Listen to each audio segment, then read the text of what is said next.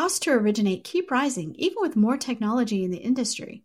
The problem is the core platform. A new LOS can re-architect the process around data, not humans moving paper files. Vesta has built this LOS, and you can learn more at Vesta.com. Welcome, everyone. My guest today is Managing Editor James Kleimann to talk about the latest news on loan repurchases and what's happening with mortgage-backed securities. First, here's a word from our sponsor.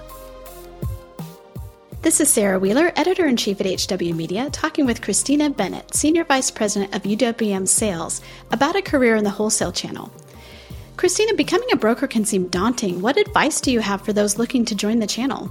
Honestly, Sarah, becoming an independent mortgage broker is very easy. There's a lot of resources out there to be able to help people whether looking to join an independent mortgage broker or become an independent mortgage broker. They can go to beamortgagebroker.com. We have step-by-step plans of how to become an independent mortgage broker, or like I said, even if you're just looking to join an independent mortgage broker. It's very easy, it's very fast and efficient, and like we all know, it's best for consumers. Thanks, Christina. And listeners, you can go to beamortgagebroker.com to get more information.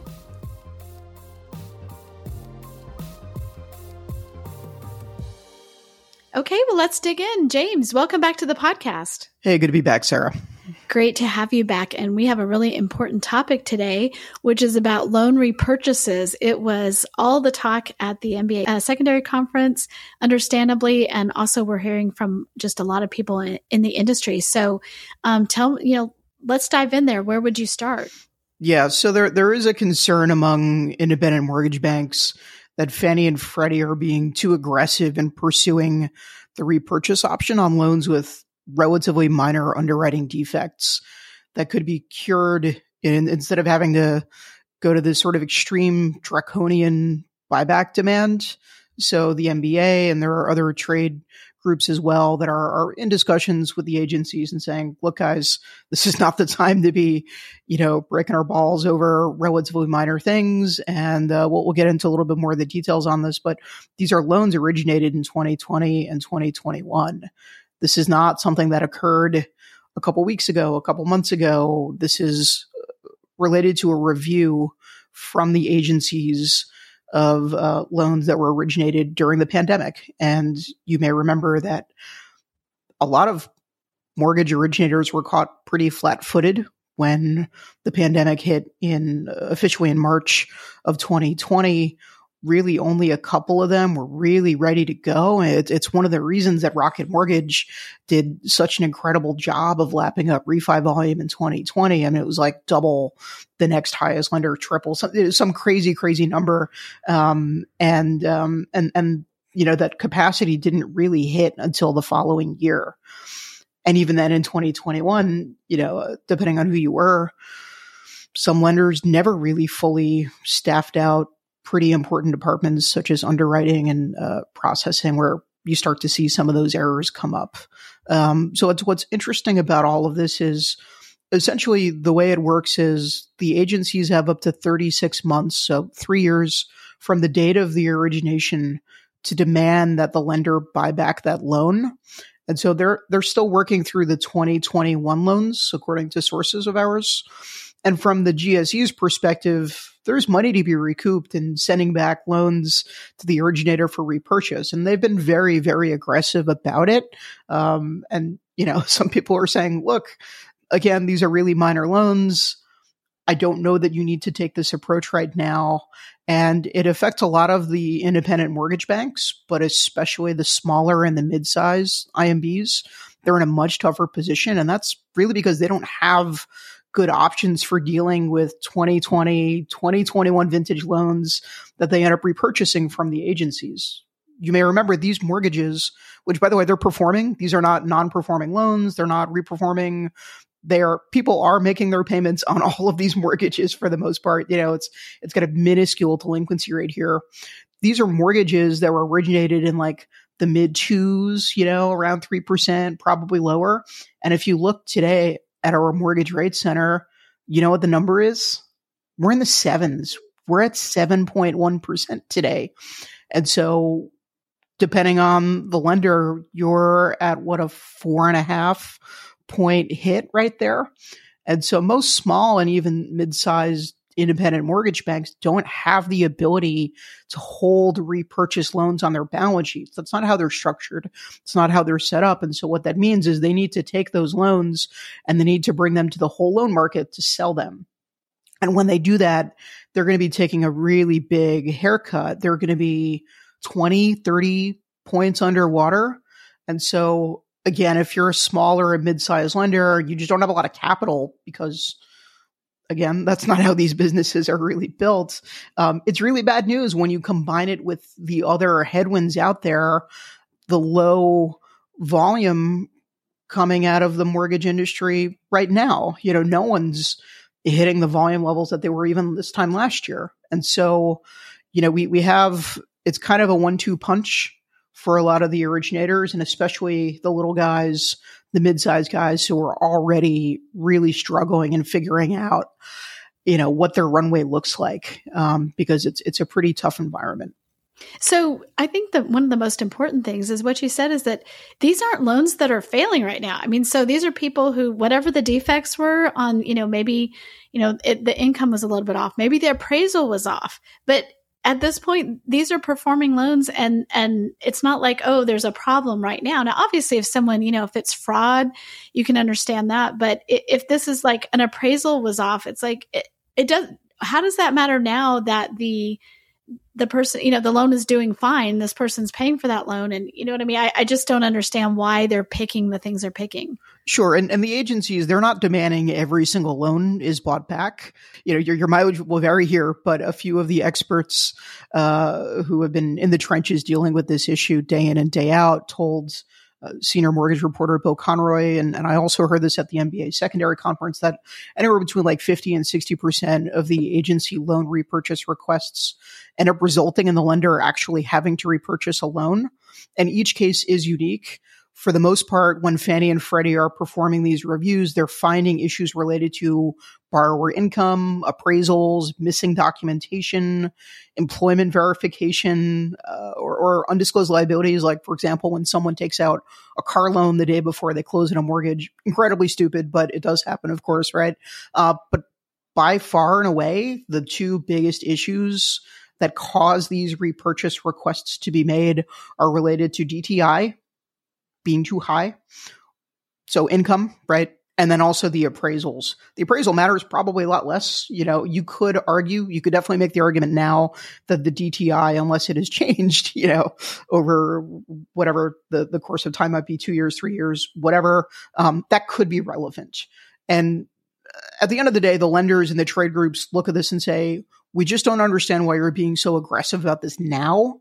We rose to the occasion in 2020 and 2021, and now you're coming back and making our lives hell over pretty minor stuff. And so I spoke to a couple folks at the MBA secondary conference in New York this week, and one of them said, look, if you scrutinize any loan long enough, you'll probably find a minor defect somewhere, and so the issue here is when the agencies are going for the full repurchase, there are other steps that could be taken to cure the defect and save everybody time and money. But in a lot of cases, they're not doing that.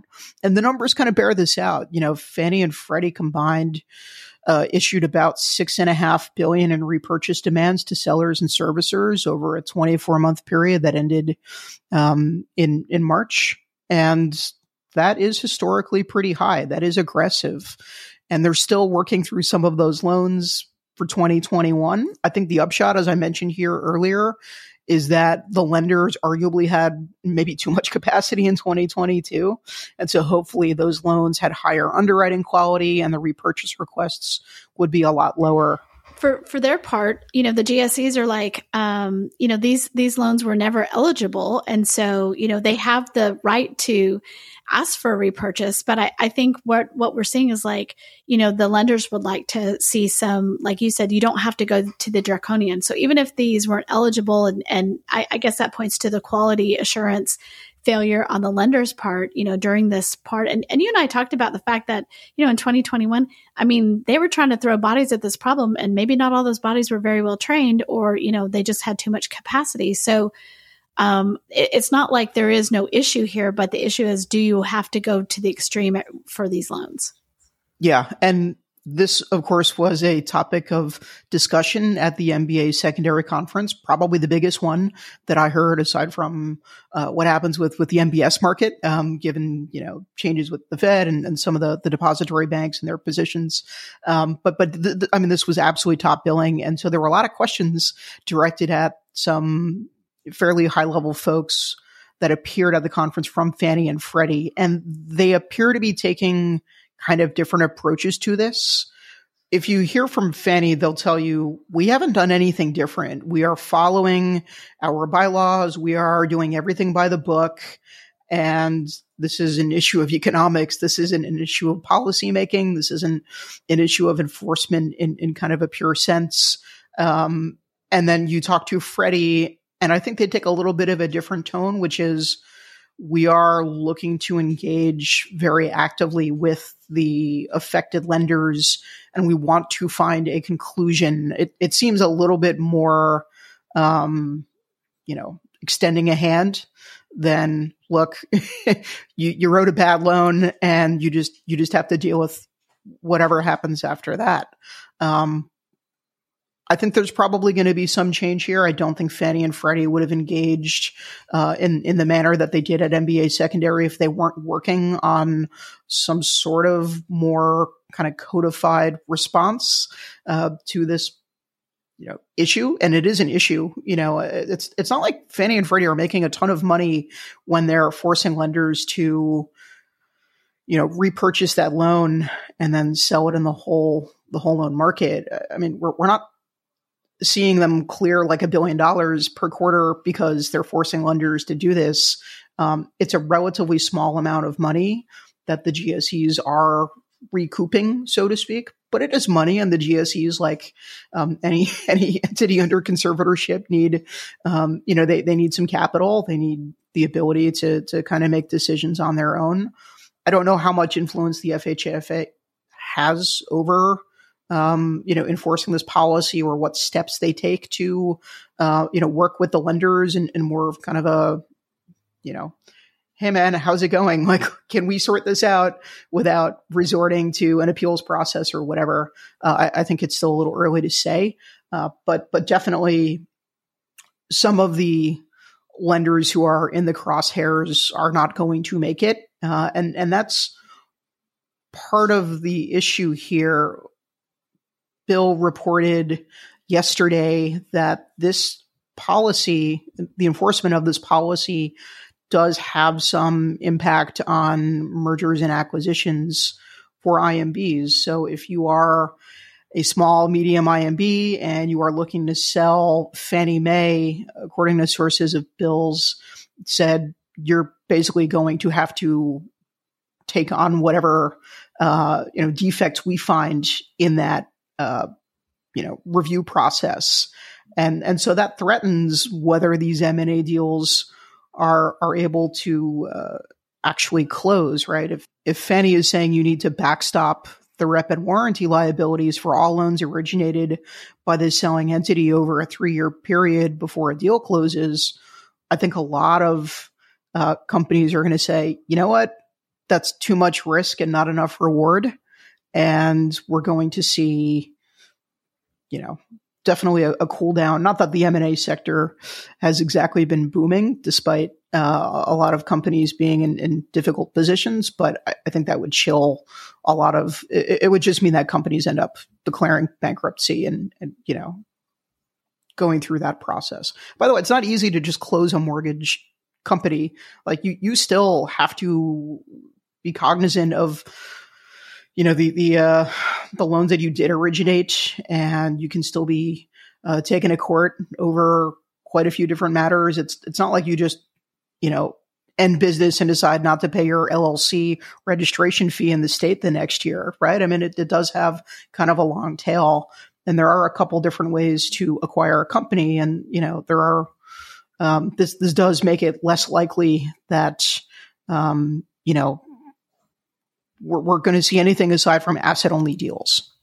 I think the thing to me is that, the FHFA and each of the GSEs, they have these charters, right? And they have missions that they need to accomplish.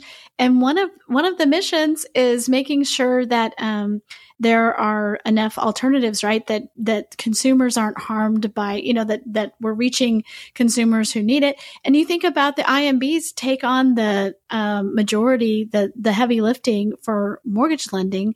Why do you want to make it harder if you don't have to? Of course, enforcement's important. And, any of these, if there are egregious, violations of the rep and warranty, I understand that. But at the same time, you go, isn't part of your mission also to make sure that there is enough competition out there that you're not needlessly putting people out of business at a time when it's already super hard?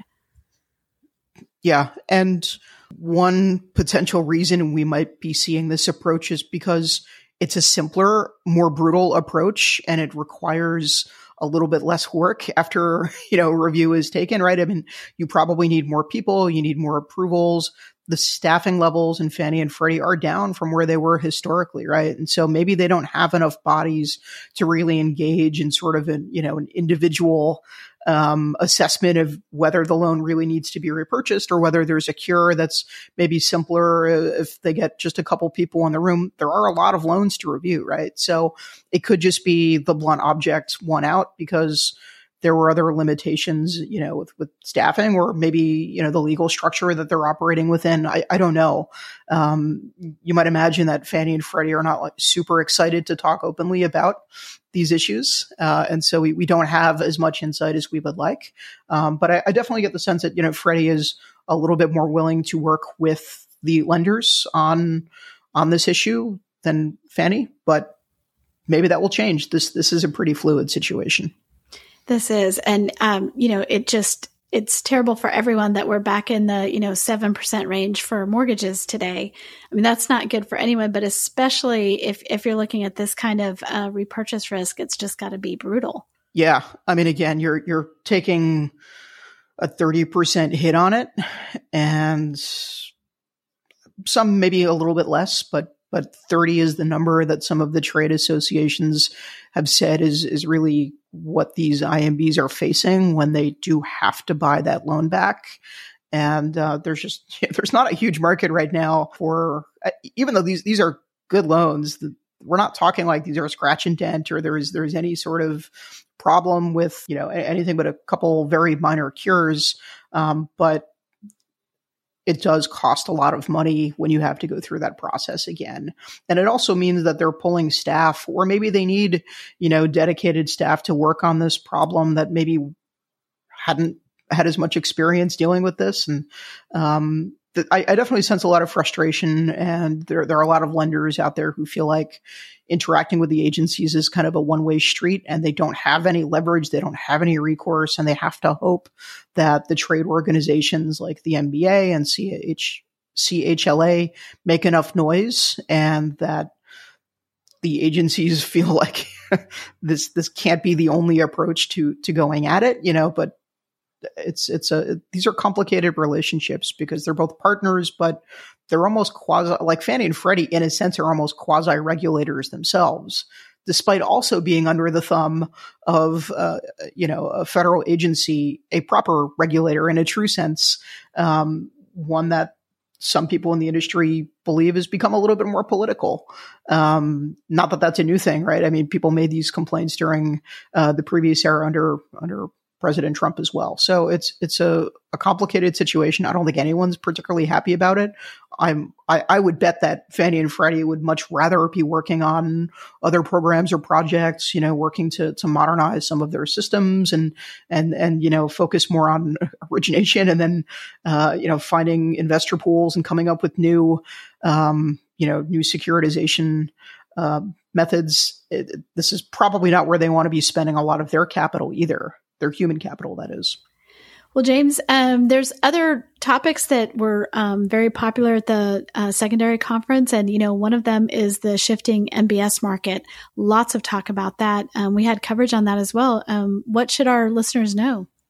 Yeah, so I think what's interesting here is this is a dynamic market that is shifting, as you mentioned. And so we have two different really big factors here. The first, of course, the major one is the Federal Reserve's monetary tightening policy, but we also have the impacts of the recent banking crisis. And I think they really have the potential to change how the MBS market moves more than a lot of other factors we've seen over really the last decade or two. And so for those who are not as versed in the MBS market, pretty technical, a lot of numbers there, really a lot of the strength of that market comes from the Fed and from big depository banks. And they've really been key asset holders since the great financial crisis. And they're not likely to play as big a role in the future as they maybe had, over the last 15-ish years, right? And so the market was dominated by investment portfolios looking for, the risk and return of the MBS assets. And then these new regulations encourage the banks to hold liquid assets, including MBS.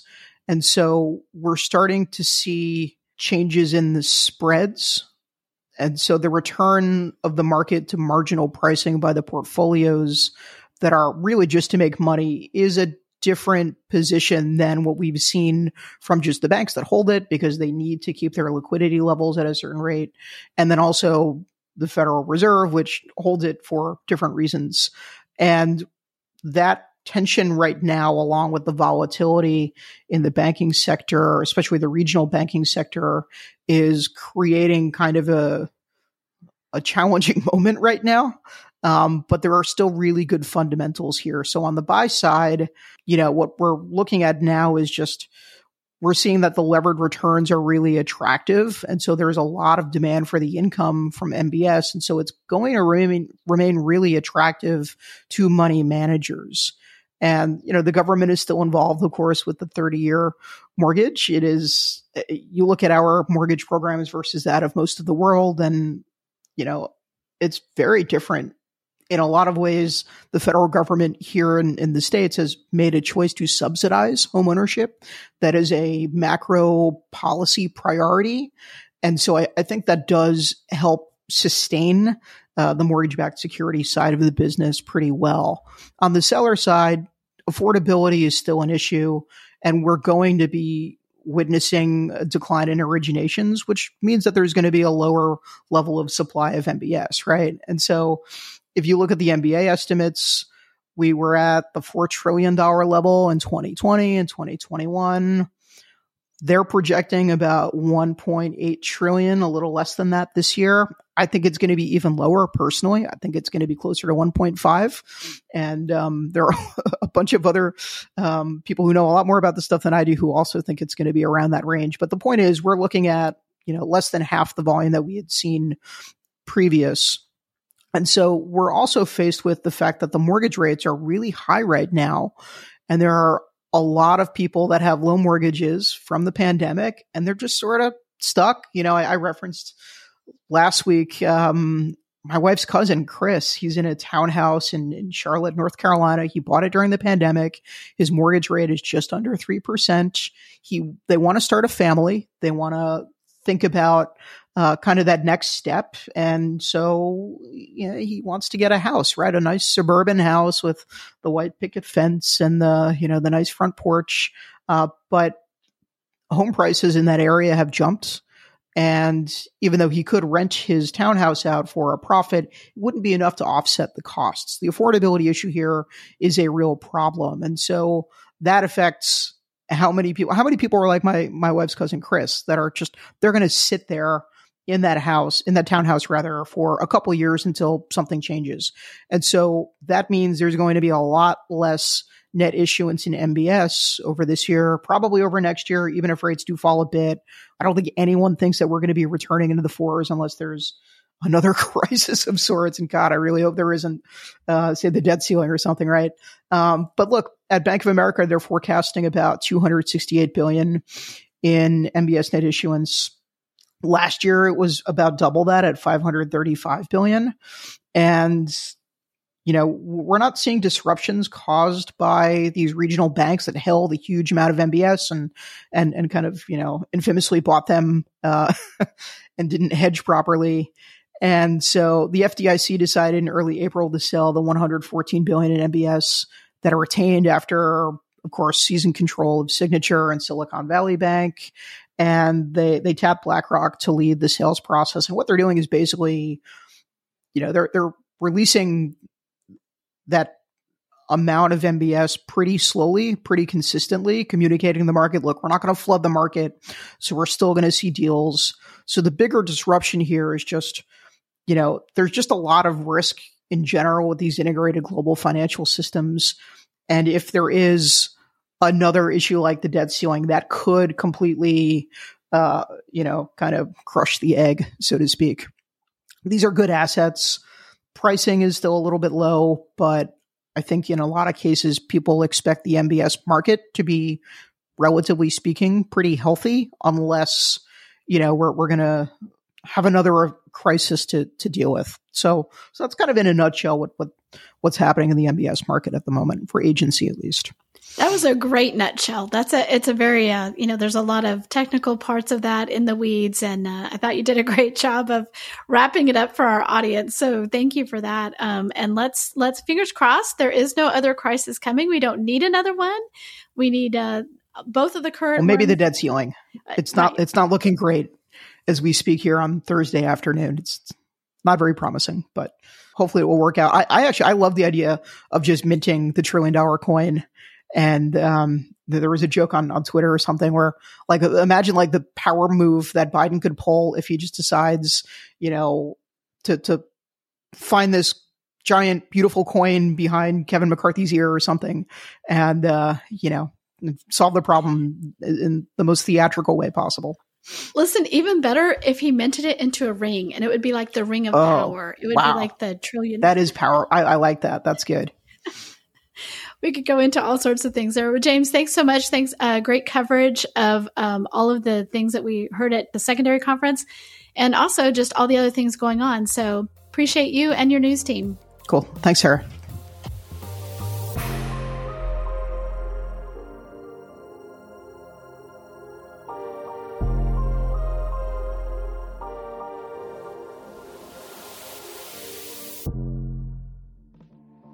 Hi, I'm McKenna Clay, Events and Program Specialist here at HW Media, and I wanted to invite you to our upcoming event this summer. A theme we've heard from housing leaders this year is the importance of relationships to not only survive, but be strategic in 2023. And that's why we decided to invite the top C-suite executives and leaders in mortgage to join us at Gathering of Eagles in Austin, Texas from June 18th until 21st. Now, Gathering of Eagles has historically been exclusive to the nation's most elite brokerage, association and team leaders, and C-suite leaders. But for the first time this year, we're opening up the audience to include execs from mortgage, title, and insurance so that you can connect and build vital partnerships for your business. If you want to learn more, visit the events page on realtrends.com, and you can get registered today to come hang out with us in Austin.